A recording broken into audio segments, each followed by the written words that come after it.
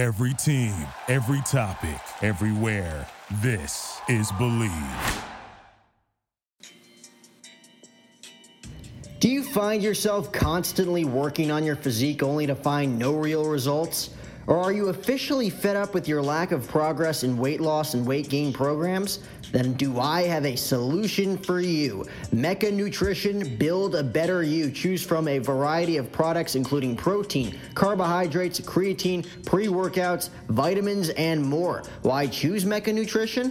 Mecca Nutrition is a family-owned and operated sports nutrition store located in the heart of Bakersfield, California. Mecca's goal is to provide you, the customer, with the best customer service, nationally recognized products that you know are tried and true, and most of all, they have the best prices around. If you have any questions or concerns, feel free to contact Mecca Nutrition via social media on Facebook and Instagram at Mecca Nutrition. You can email them or you can call the shop as well at 661-695-9061. Again, that's 661-695-9061. I've been using Mecca Nutrition products for over a year and a half now, and for someone with an extremely high metabolism, I can tell you that these products work. I gained nearly 25 pounds of muscle after using Mecca's select products in the protein and carb aisle, with products such as Redcon 1 meal replacement protein and carbs, as well as Neil's hookups. So feel free to call the shop or email Mecca's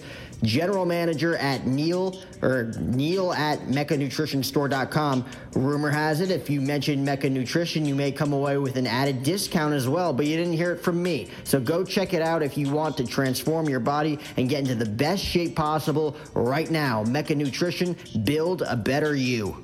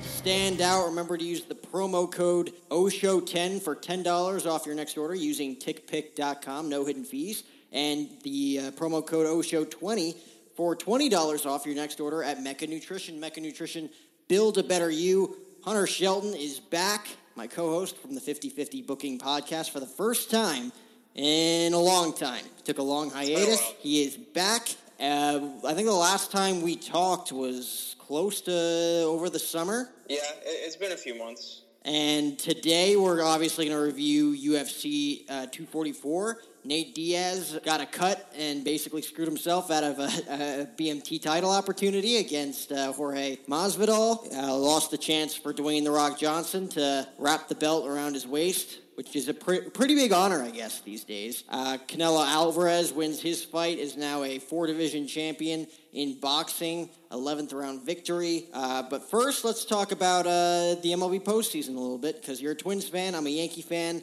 We had a nice little series over the summer in Minnesota where the Twins were just kicking the shit out of the Yankees, back and forth. Electric. There was one game when they were up 8-2, and you were rubbing it in my face, and then the Yankees ended up coming back to win 14-12.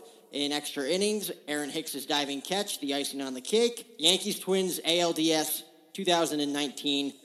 This was the one Yankees-Twins series I thought it probably was going to go 5. Like, I thought the Twins were going to be as competitive as the Yankees in this series, but they had 307 home runs, the Yankees with 306 coming into the series, the most home runs ever by one team in Major League Baseball history.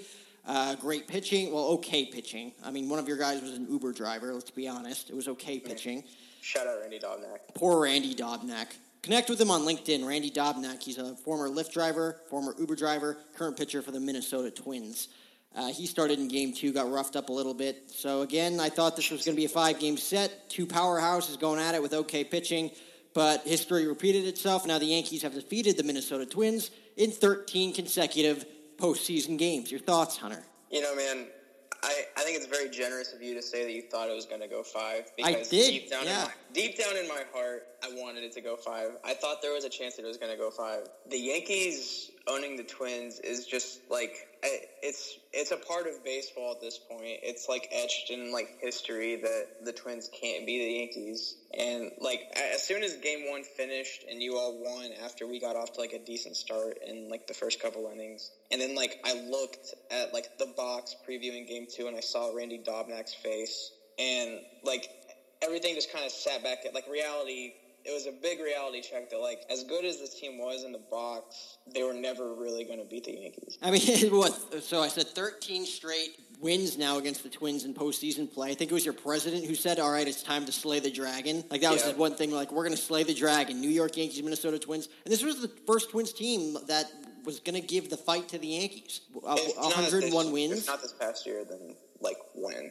Like 101 wins during the regular season, most home runs by a team in Major League Baseball history with 307. The Yankees' pitching was not good all season long. You had Paxton in Game 1, Tanaka in Game 2, who you didn't know what you were going to get going into the postseason with Tanaka, and then Severino, a guy who started 2 games during the regular season prior to his start in Minnesota.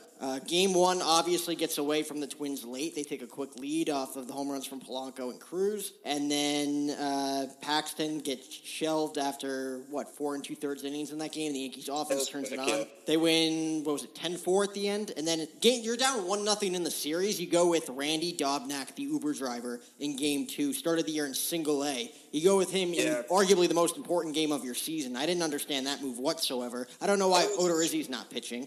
It was tough. I thought, like, maybe throw Odo Game 2, but then, like, who are you giving the ball to Game 3? Kyle Gibson was not that great down the stretch, and it didn't seem like he was going to be able to, like, provide anything of substance. And then, obviously, Pineda popped, which was a pretty big blow because, like, he was pretty good for us throughout the majority of the regular season when he was healthy. And, then you turn to an Uber driver. Realistically, like, when you look at the lineup that the Yankees run out there, and you see Randy Dobnak's, like, flat-ass fastball that's just, like, cruising in there at, like, a solid 89 right down the pipe, and, like, he's in, like, 3-0 counts with, like, guys like Aaron Judge and Stanton. I mean, there was no chance he was ever going to, like, throw more than, like, 3 or 4 innings.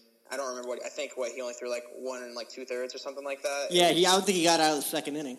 It was, no offense to the guy. I mean, he had got married, like, a week before the series had started, like, right around, like, he was living the dream. And he was on cloud 9 before that series. Yeah, I mean, you could have gone into that series and think, like, holy crap, this is going to be that scenario where the former Uber driver started the year in Single A. Great story, comes in to Yankee Stadium and shuts him out 7 innings strong to get the series tied back to Minnesota. It would have been one of those great postseason stories, Yeah, but no, this got rocked. And then, like, our bullpen is, I mean, it was the weakest part of our team, and it kind of got exposed. I mean, as bad as those first 2 games, I think Game 3 was, obviously it was the nail in the coffin, but that was just the biggest. It was sad. That was just like spitting in their face how bad that game was. Just it was really so sad. close the entire game. I think the Yankees won 5-1, but it was 2-0 throughout the entire day. And the Twins are pouncing on Severino. Bottom of the second inning, bases loaded, nobody out. You think, all right, here we go. We're going to blow this game open. 2-1, bring on Game 4. And Severino gets out of it with 3 strikeouts. 29 runners left on base for Minnesota in Game 3. 29. 2-9. And they hit the ball hard at multiple different occasions with runners in scoring position. The Yankees were right there defensively. Probably the greatest game they played defensively all year, the Yankees. And, I mean, like, you take a team like Minnesota, knock the cover off the ball all year, and you put them in Yankee Stadium. Like, they were doing that, like, playing half their games in Target Field. And, like, Target Field is by no means a pitcher's park, but it's not, like, the easiest park to, like, poke one out in. And, like, you put them in Yankee Stadium, you think, like, the ball is just going to, like, fly constantly. And it did at first, but then, like, the Yankees just had better pitching. And, like, the guys didn't know how to, like, match up. And, like, Max Kepler was terrible. Nelson Cruz, a lot of strikeouts, per expected. Miguel Sano wasn't great. And we were relying on guys like Luis Arias, who were getting called up from the minors, like, around the end of the year to, like, be the guys to keep a rally going. Like, Marwin Gonzalez, even though he had postseason experience, wasn't great at all. And, yeah, it was just basically one big reality check that as good as they were in the regular season, they weren't ready for the big lights. I mean, let's say they went up against the Astros in the ALDS. Do you think they would have had a shot? In hindsight, probably not. But, I mean, it probably would have been closer just because there wouldn't have been that storyline. Yes. You know. I mean, they went to 5 with the Rays. Yeah, I mean, it is definitely possible. Being a Twins fan, I'm happy that they got to the point that they did this year. I mean, it was a bounce back from, a pretty bad year last year. You know, you take it, but you just wish that you could have got that monkey off your back, and now you have out of, the 4 major sports, the worst postseason losing streak ever. Vikings started looking like they were going to turn it around. They're having a pretty rough year this year. Twins, 101 wins, 13 straight consecutive losses against the Yankees in postseason play. Have they played anybody else besides the Yankees during that stretch? Ooh. I don't think so. Well, no, because it's only been a few times they've made it since I've been alive, and I believe every time they've been in the wild card game, it's the last 2 times it's been against the Yankees. Because I know, obviously, this year, 2017, they didn't make it in 2018. Then they had that long stretch, 2009 and 2010 against the Yankees. I don't think they made it between 11 and 15. They had the one-game playoff against the White Sox, I think it was. I remember Carlos Gomez scoring he scored the right to the postseason. Yeah. Okay. I think that was one of the last seasons in the Metrodome, maybe? Or I don't know, that could have already been a Target Field. I don't know. It's been a long time. I think that was at the Metrodome, so that was a while ago. And then, Scott Baker, had, a no-hitter going into, the 8th inning against the Yankees, and, the Twins were winning just to, blow it in the 9th in Minnesota fashion. You went on 101 wins this year. They're probably the favorites again next year in the AL Central. They'll be fine.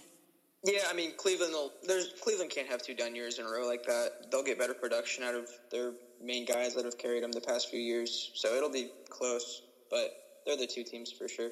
It'll be fine. Just don't play the Yankees in the ALDS. Yeah, easier said than done. You want to talk about Canelo, Kovalev fight last night? Let's do it. They waited the main event for that fight. They waited an hour just so they didn't want to. I think it was close to. I know they had up to 90 minutes after the fight, before Canelo's fight, to get them out there because they said they just straight up said they didn't want to compete with the UFC. They wanted to wait for the Masvidal-Diaz fight to be over before they let Canelo and Kovalev go out there. Which, kind of a bitch move, but you kind of have to respect it. They know that they're up against a bigger draw in UFC 244, so why not wait to get the maximum amount of viewers that you can?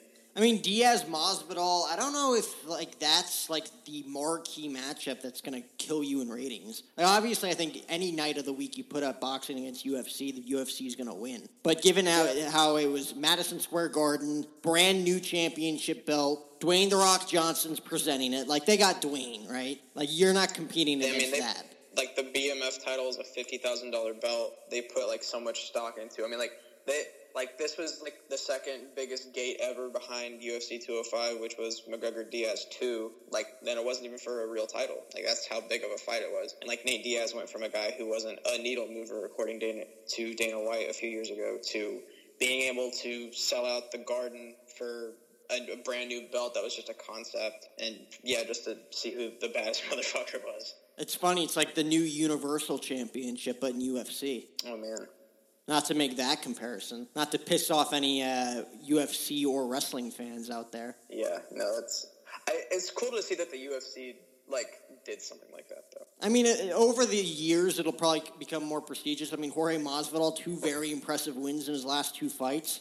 You're never going to forget that 5-second win his last time around, just going full Ninja Turtle, never. Knee to the face, go to sleep, and that was it. And then, of course, this win kind of controversial, kind of not the way either.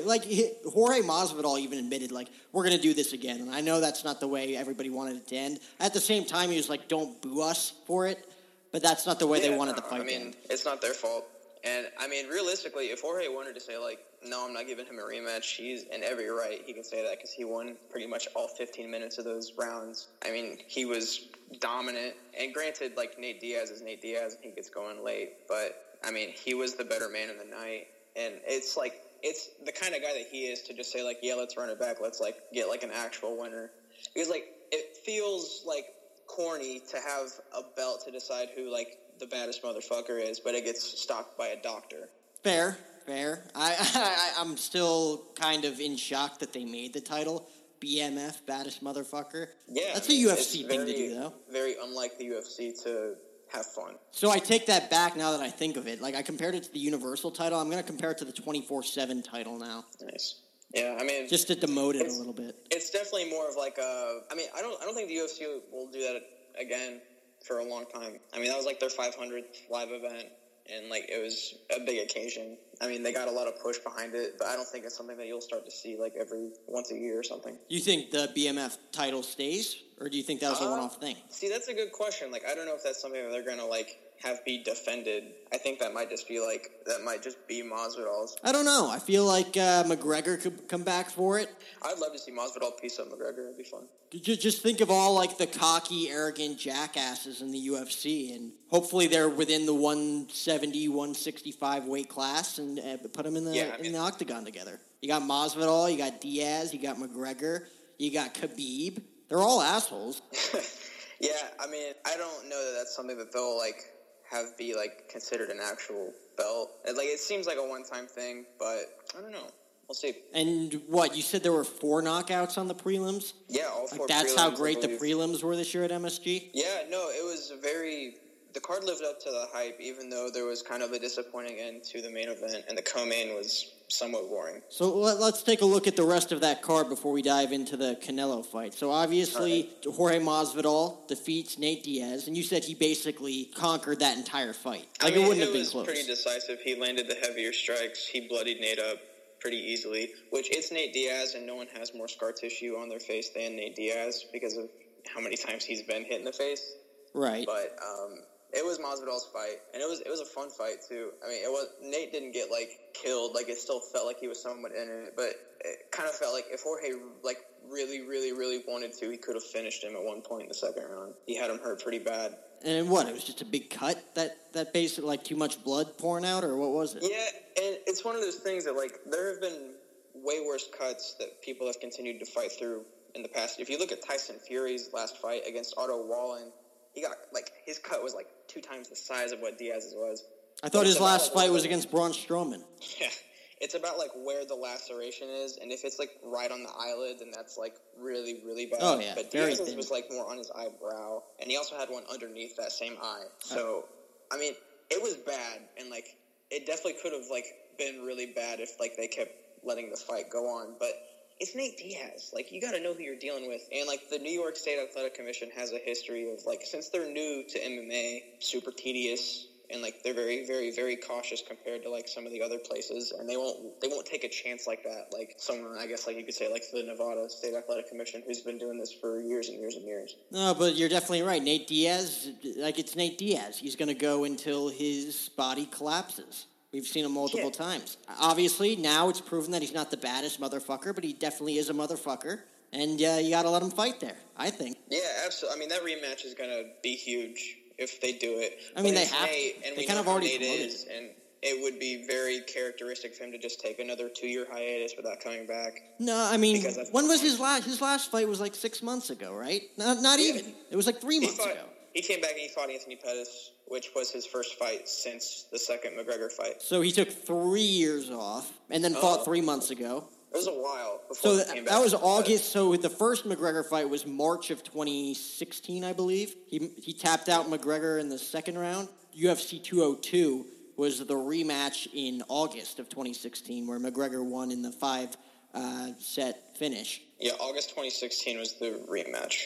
And then they were talking McGregor-Diaz 3 for the trilogy for the first ever MSG show before they ended up going with McGregor and Eddie Alvarez, which Eddie Alvarez was not ready for that fight at all. Like, not even a little bit. Eddie is the underground king, and he's a warrior, but he's never been on the top level, even though he's won belts and everywhere he's been. And, I mean, that sounds like a ridiculous thing to say. He's been, like, a champion in, like, every company that he's fought in. When he's faced, like, a top guy, he's not gotten the job done. And that was like the quickest time frame, I think, that anybody's ever come back from. Obviously, Diaz comes back nearly 2.5, 3 months after his fight with Pettis in August. But at the same time, Diaz dominated most of that fight, so he really wasn't roughed up that bad. Yeah, I mean, Pettis cut him up. Pettis did hurt him at one point in the fight. But again, like, it's Nate Diaz. Like, you can hurt Nate Diaz, but, like, putting Nate Diaz away, He's lost 12 times in his MMA career, and only 2 of them have been TKOs, and he's only been submitted once. Right. So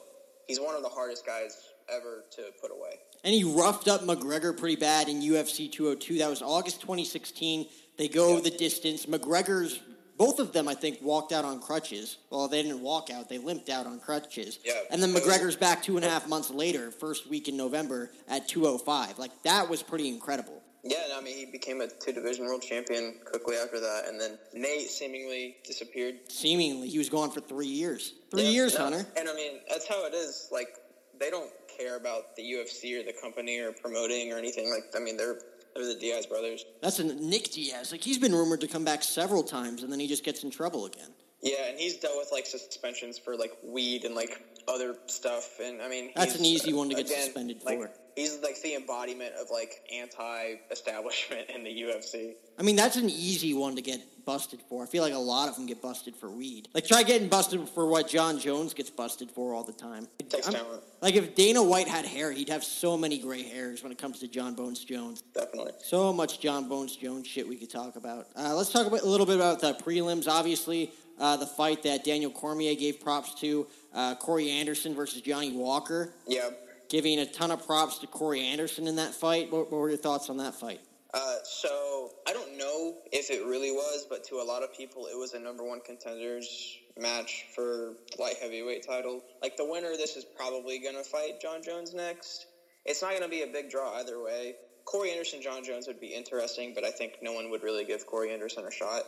But Johnny Walker was a guy who came into the UFC with a lot of hype. He's a fun guy. He dances on his way to the ring. He does, like, all sorts of, like, capoeira and, like, spinning technique in the octagon. And he kills people, like, first-round knockouts, and they're, like, brutal, like, spinning back fists and, like, elbows out of the clinch and flying knees. And, yeah, I think a lot of people thought that he was just going to roll through Corey Anderson and, you know, then, like, get a title shot that, like, some people would be interested in. But Corey Anderson just hit him hard right, and then Walker stumbled and wasn't able to recover, and Anderson got on top of him and finished him. Well, here's the tweet from Daniel Cormier. A couple of years, I said, so I guess he's saying a couple of years ago, I said something about my man Corey Anderson. I didn't think he was ready. He's ready now, and he's a real problem. Congrats, my man. I mean, so Corey Anderson versus John Jones. Let's say that fight does happen next. Obviously not a real huge box office draw. What if you put Daniel Cormier in Corey Anderson's corner? Then it's kind of a draw. Maybe. I mean, DC's got to worry about Stipe again. So if they do that trilogy, but is he not retired? So they're probably going to do a trilogy, and like that's going to be it for DC. But I mean, who knows? Which sucks because he talked about retiring this past March. He's like a year or two. Like ago that was like confirmed that he was going to do the Brock Lesnar fight, and then he was going to retire.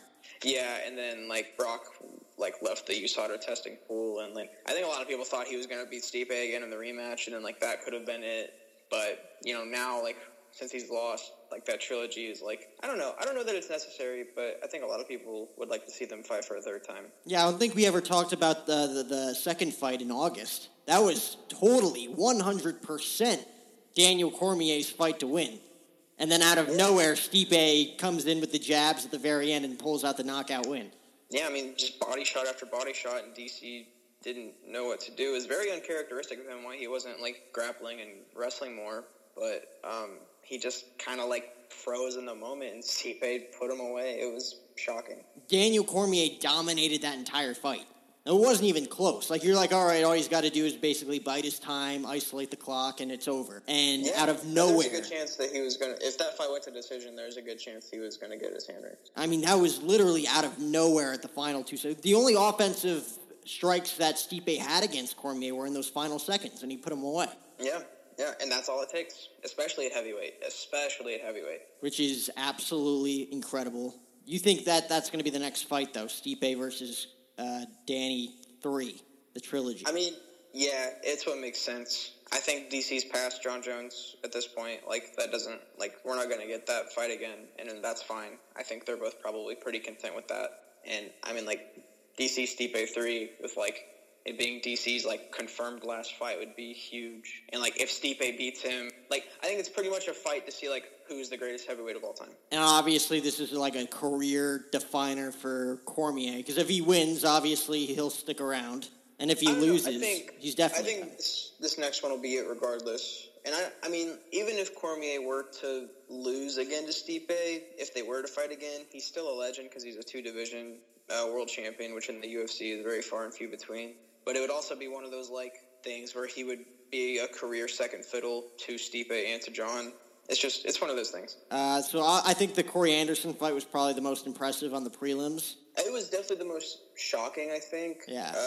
The very first fight of the prelims was Jairzinho Rozenstruik, and he put away old Andrei Arlovski in pretty routine fashion with like a left hook to like his like the top of his neck, like below his ear, and like Arlovski just fell like a ton of bricks. And it was one of those things like everyone kind of thought was going to happen. Like Rozenstruik is like he's just got like a different kind of power, like Francis Ngannou type, and it's just like really scary to watch him fight because he like kills dudes. But then there was Shabazian had a nice head kick KO on Brett Tavares, and the other fight, which is eluding me, Shane Burgos and Makwan Amirkhani had a pretty interesting fight, or Amirkhani was getting the better of him on the ground at first, and then he started to get tired, and Burgos, who was like, the way it's weird that Shane Burgos can cut to 145 because if you look at a picture of him, the dude is like absolutely shredded and he's huge for that weight class, like height wise, and like it's impressive that he can get down to that lower weight and like he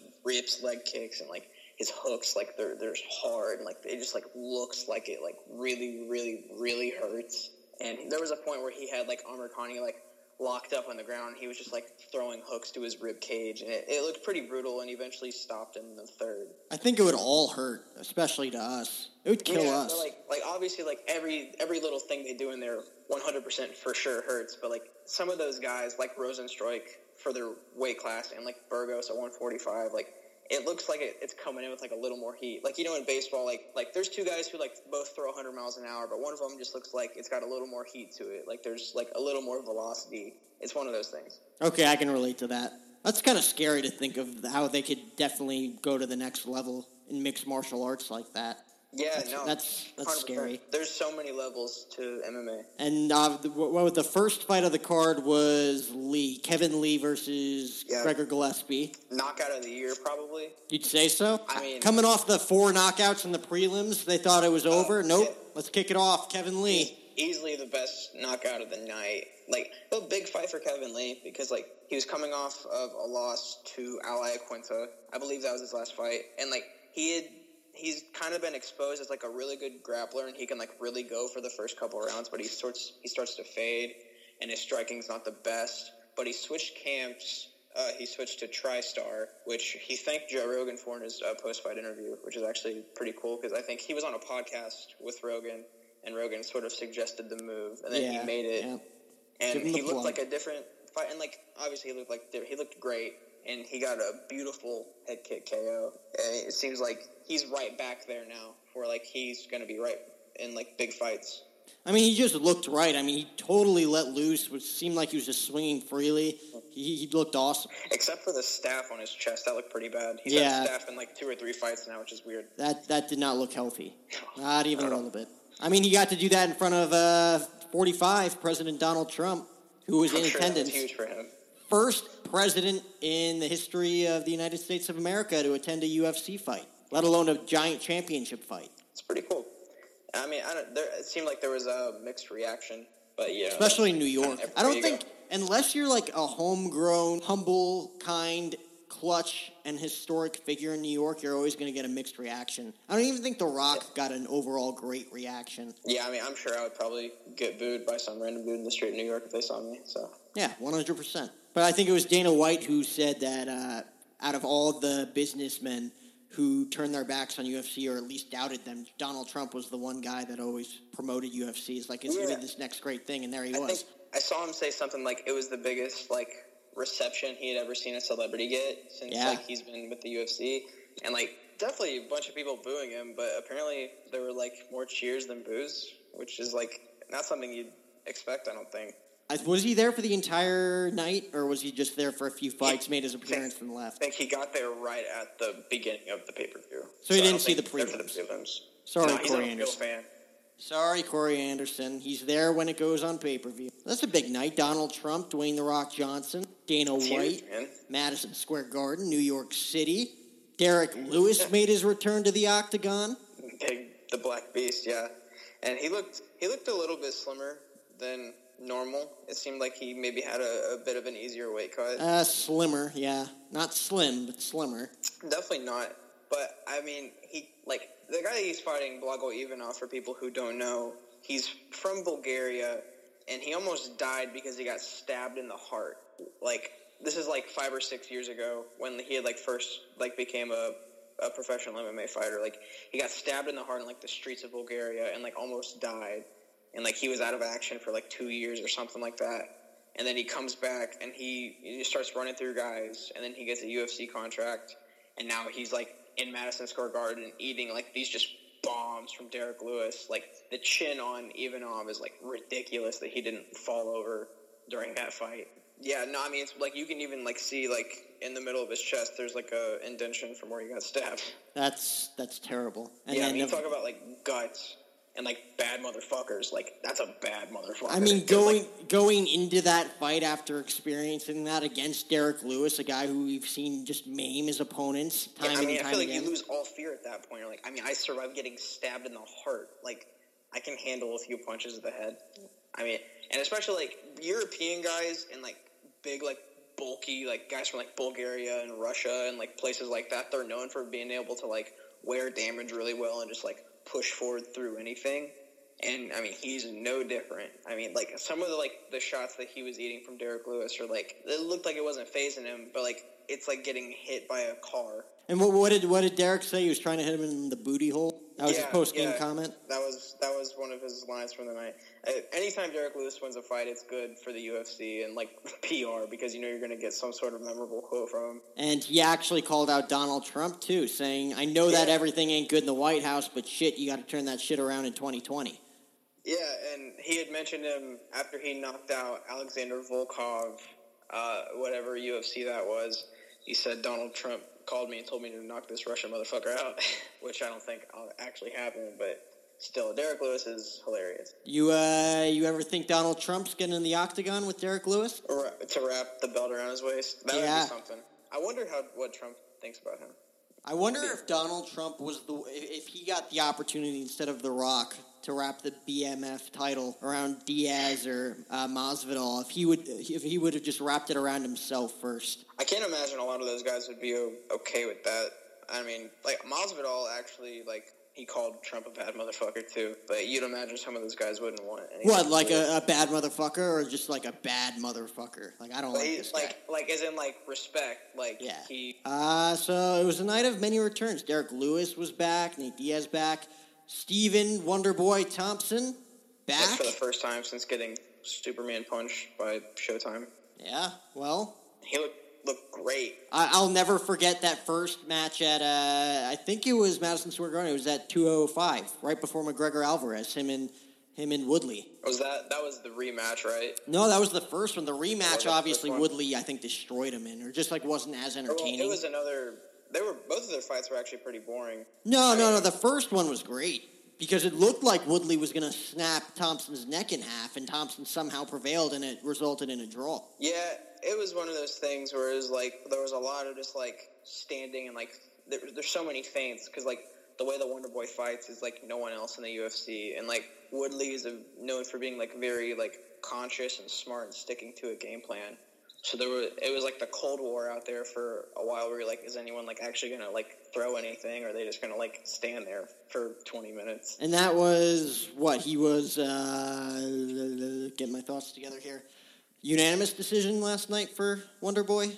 Yeah, he won pretty unanimously. And Vicente Luque, the guy that he was fighting, is known for being a guy like Blago Ivanov and Nate Diaz and Masvidal, a guy who just eats everything, and no matter what you throw at him, he's going to take it, but he's going to keep coming. He's not going to back down. But Wonder Boy was definitely on another level, MMA wise. He got the best of almost all the striking exchanges. It was a good bounce back win for him. A dangerous fight to take too, especially after coming off of a knockout, because Luque is one of those guys who could just tag you with something and then pounce and put you out.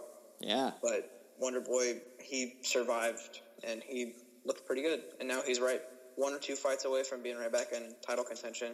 And Wonder Boy is probably one of the few guys in the welterweight division who could give the champ Kamaru Usman some problems. Which is great to see. I'm a huge Stephen Wonderboy Thompson fan. Both of his fights with Woodley, I thought were great. You think they were slow, which is. I mean, they were like, if you're like an MMA purist and like you love like the art of two guys fighting, like in that sense, like yeah, it was a chess match. Yeah. Both times. There was a fight a few years ago. It was Cub Swanson and I forget the other guy's name.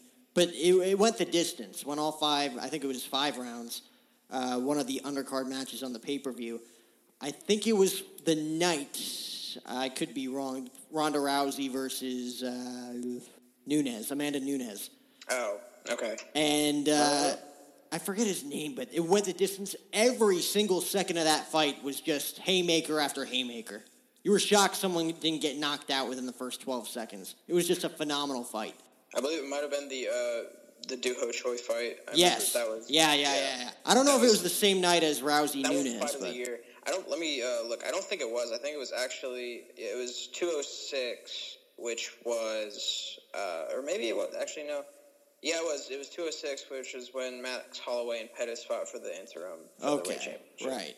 Okay, and then... But still, yeah, I believe that won fight of the year in 2016. Which is insane. Like, that was arguably the best fight I ever saw in UFC. Yeah. I'm a huge Cub Swanson fan. It was one of Choi's last too. fights before he had to go be in the Korean military, which is sad.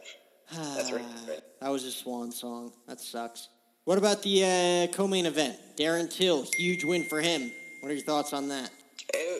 Big win, like a risky fight to take for your middleweight debut against a guy coming off of like one of the fights of the year this year against Adesanya and Kelvin Gastelum. I don't think it was a fight that a lot of people thought Till was going to win, considering Till had just gotten knocked out twice at a weight lower than middleweight, and like Gastelum's a guy who's like, he's top heavy, he's got a lot of pop, and I think people thought like, Till might go lights out again, and like, then what if you've been knocked out 3 times in a row?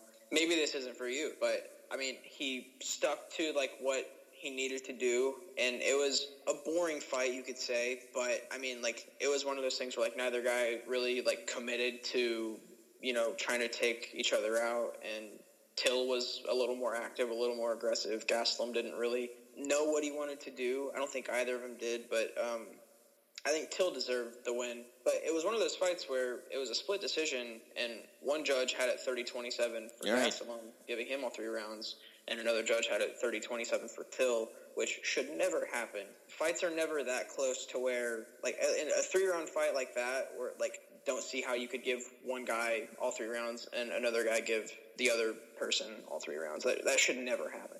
Well, so here was the final score. So it was the judges, like you said, 30-27 in favor of Gastelum, 29-28 and 30-27 toward Till. That sort of stuff, it's so weird. And, like, I think, like, Till, to me, like, was a clear winner. Like, Gastelum never really had an edge. He never, like, landed something big that hurt Till. And, yeah, that was Till's fight to me. And then, of course, the main event, Rock makes his entrance with the BMF title. Electric. The most electrifying man in sports entertainment, though UFC is not really sports entertainment. It's more of a sport. But The Rock was in the house. Diaz makes his entrance. Masvidal makes his entrance. Both fighters introduced to find out who the baddest motherfucker in MMA in the game was going to be. And throughout the entire, we already mentioned it. You said that Diaz basically got his ass kicked in this fight. Masvidal would have won regardless if this fight wasn't stopped. Yeah, well, I mean, like, say if, like, unless Nate was able to pull out, like, 2 10-8 rounds in the 4th and the 5th, like, if Masvidal would have just, like, held on for the rest of the fight, he would have, barring, like, a weird, like, judge's decision, like, Masvidal won those 3 rounds. And again, Nate Diaz, the cut right over his eye. Like, that's a very thin part of the face. Like, a very, like, obviously, like, from the eyebrows up, like, in the center of your forehead. Like, that's the easiest part to get cut. Like, you see it in wrestling all the time. Like, some guys just blade.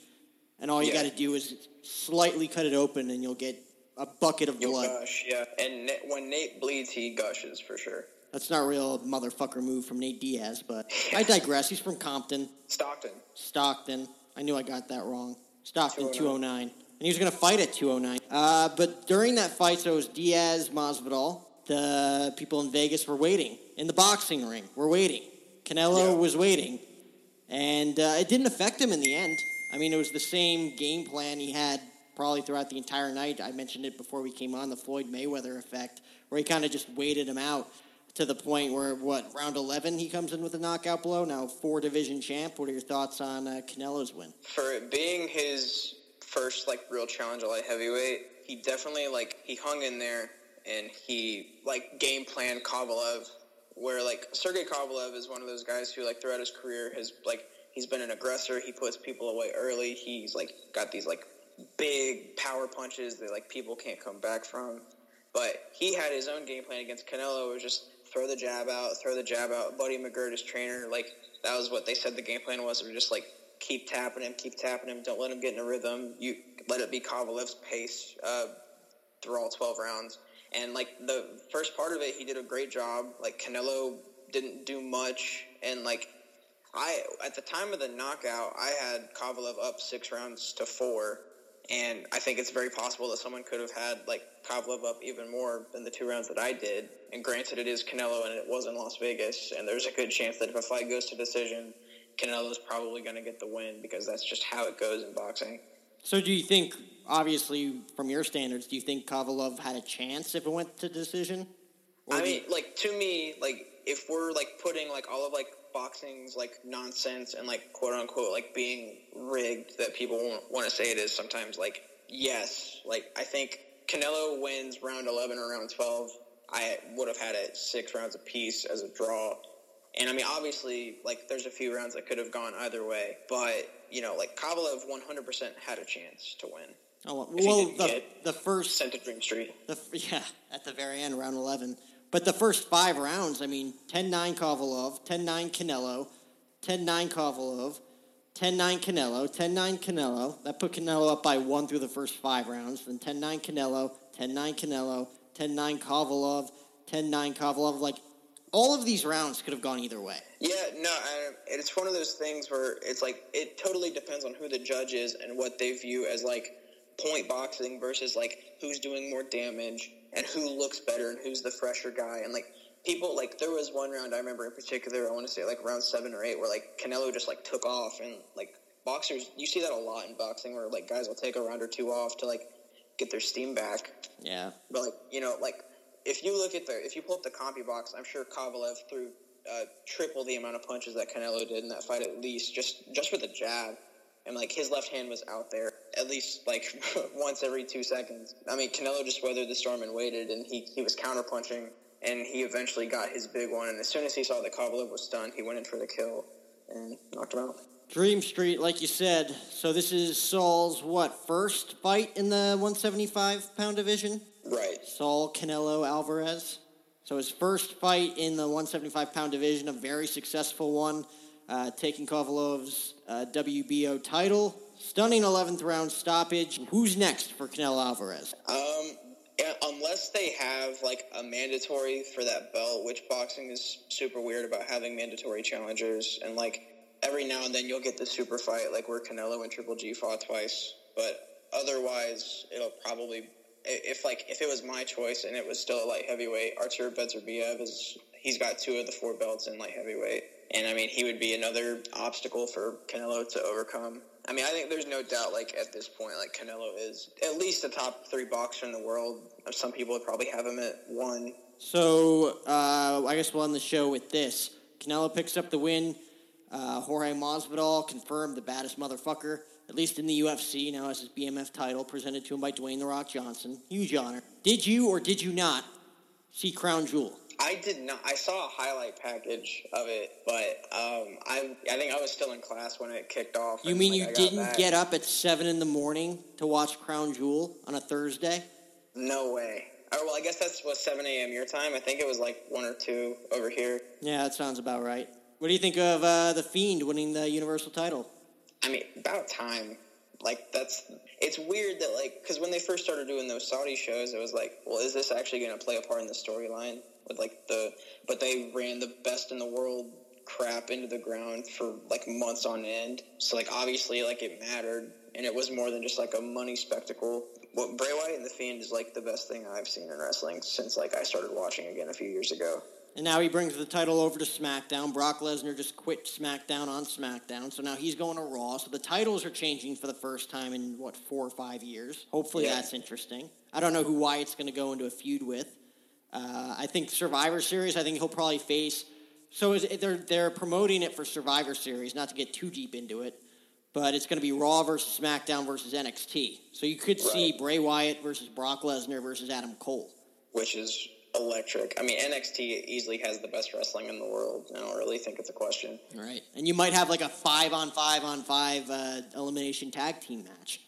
And I mean, like, obviously it's not going to happen, but like, if I'm booking that, I'm putting NXT over everyone. A clean sweep. Honestly, now that Fox has put it so much into SmackDown, they'll probably end up winning this year because Raw has dominated every year since the split. Yeah, it always seems like that. So SmackDown might get the edge this year. But Bray Wyatt, Universal Champion, kind of a shocking win at Crown Jewel. And on the topic of boxing, since we were talking about Canelo, Tyson Fury knocks out Braun Strowman only to put Strowman over moments later. Yeah, it was Tyson's...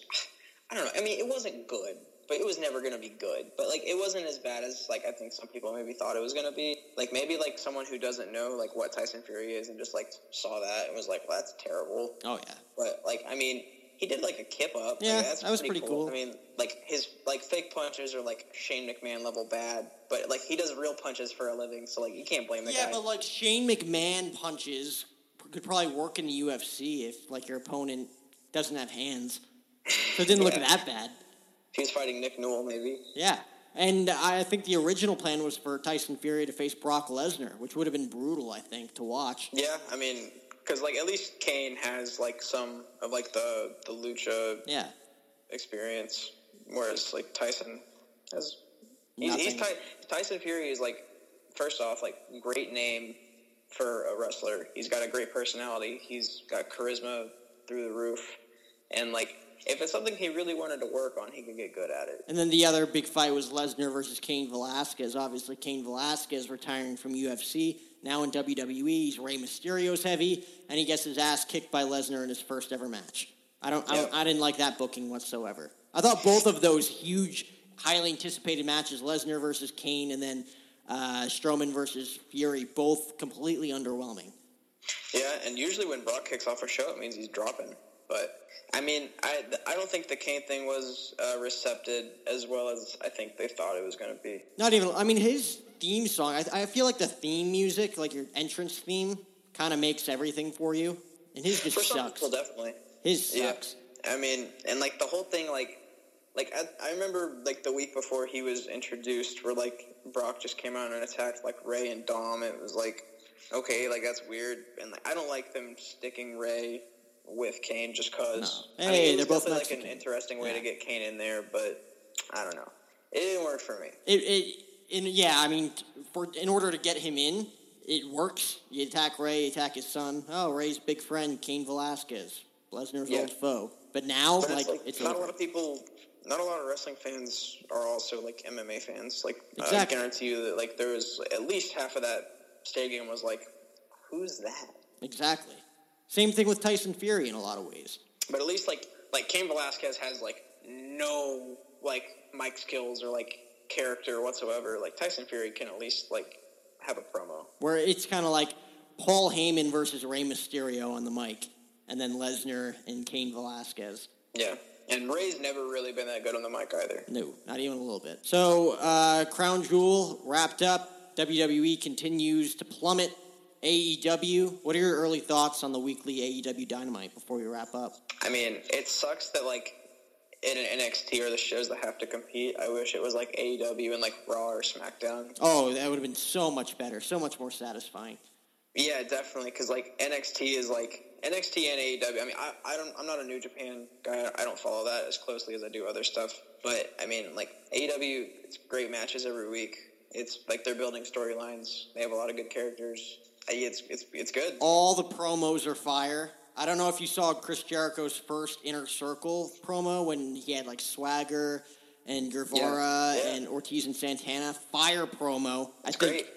And, like, guys like, I mean, like, Jack Swagger gets to do double duty where, like, he gets to fight in Bellator and, like, be this heavy for a stable and, like, a pro wrestling gig. And, like, guys like Sammy Guevara and, like, Darby Allin, like, they would, like, WWE wouldn't have a clue what to do with guys like that. Mm-hmm. Darby Allin, very impressive in his fight with Jericho. Yeah, he had his hands tied behind his back and was stealing the show. I mean, like, anytime Darby Allin doesn't cough and drop, I pop. And, like, guys like Jimmy Havoc would be, like, jobbing to Braun Strowman on, like, Raw every week. He'd be the James Ellsworth of the division. Yeah, but, I mean, like, they knew what they were doing. Obviously, everyone knew that, like, they were going to come through with, like, good wrestling. And, like, SCU, great first tag team champs. Their tag team division is awesome. It's good. I think, like, it's probably doing better than people maybe expected. I'm sure some people had really high expectations for it because they knew, like, the talent that was going to be there and, like, what all they were bringing to the table. But, I mean, yeah, it's really good. I think regardless, the wrestling world's heating up. Obviously, Raw, I think, is the worst show out of all of them right now. You have AEW Dynamite, NXT, Friday Night SmackDown, which it's been better since SmackDown's taken over, you could say, in some ways. Yeah. And that's all of them. So it's AEW, it's NXT, it's SmackDown, it's Raw. Canelo is now a 4-division world champ in boxing. Nate Diaz, unfortunately, does not come away with the BMF title. It's going to be Jorge Masvidal. Gets the honors from Dwayne "The Rock" Johnson at the end, wraps around his waist. For UFC 244, Donald Trump was there. The O Show presented by Belly Up Sports. Be bold. Stand out. Hunter, you have a ton of shirts from the Belly Up shop. Where can you get them? You can get them at designtree.com. What kind of options we got? We got Free Pete, right? You got that one? That's a good one. The Rosen one, I like that one. It's a decent design. The Rosen one, Josh Rosen. There's a lot of good designs. Fucking Savages, New York Yankees shirt, although that gimmick might be over now that Jose Altuve sent us packing a couple of weeks back. Yeah. No, they're the apex predators of baseball. We're still the Savages. I think so. But plenty of good options at designtree.com. You could also go to Belly Up Shop on bellyupsports.com to get those T-shirts. Remember to use the promo code OSHOW10 for $10 off your next order at tickpick.com whenever you're buying tickets for sporting events or concerts. And use the promo code OSHOW20 for $20 off your next order at mechanutrition.com to get all your good protein and carbohydrate shakes. Mecha Nutrition. Build a better you. Hit it, Hootie.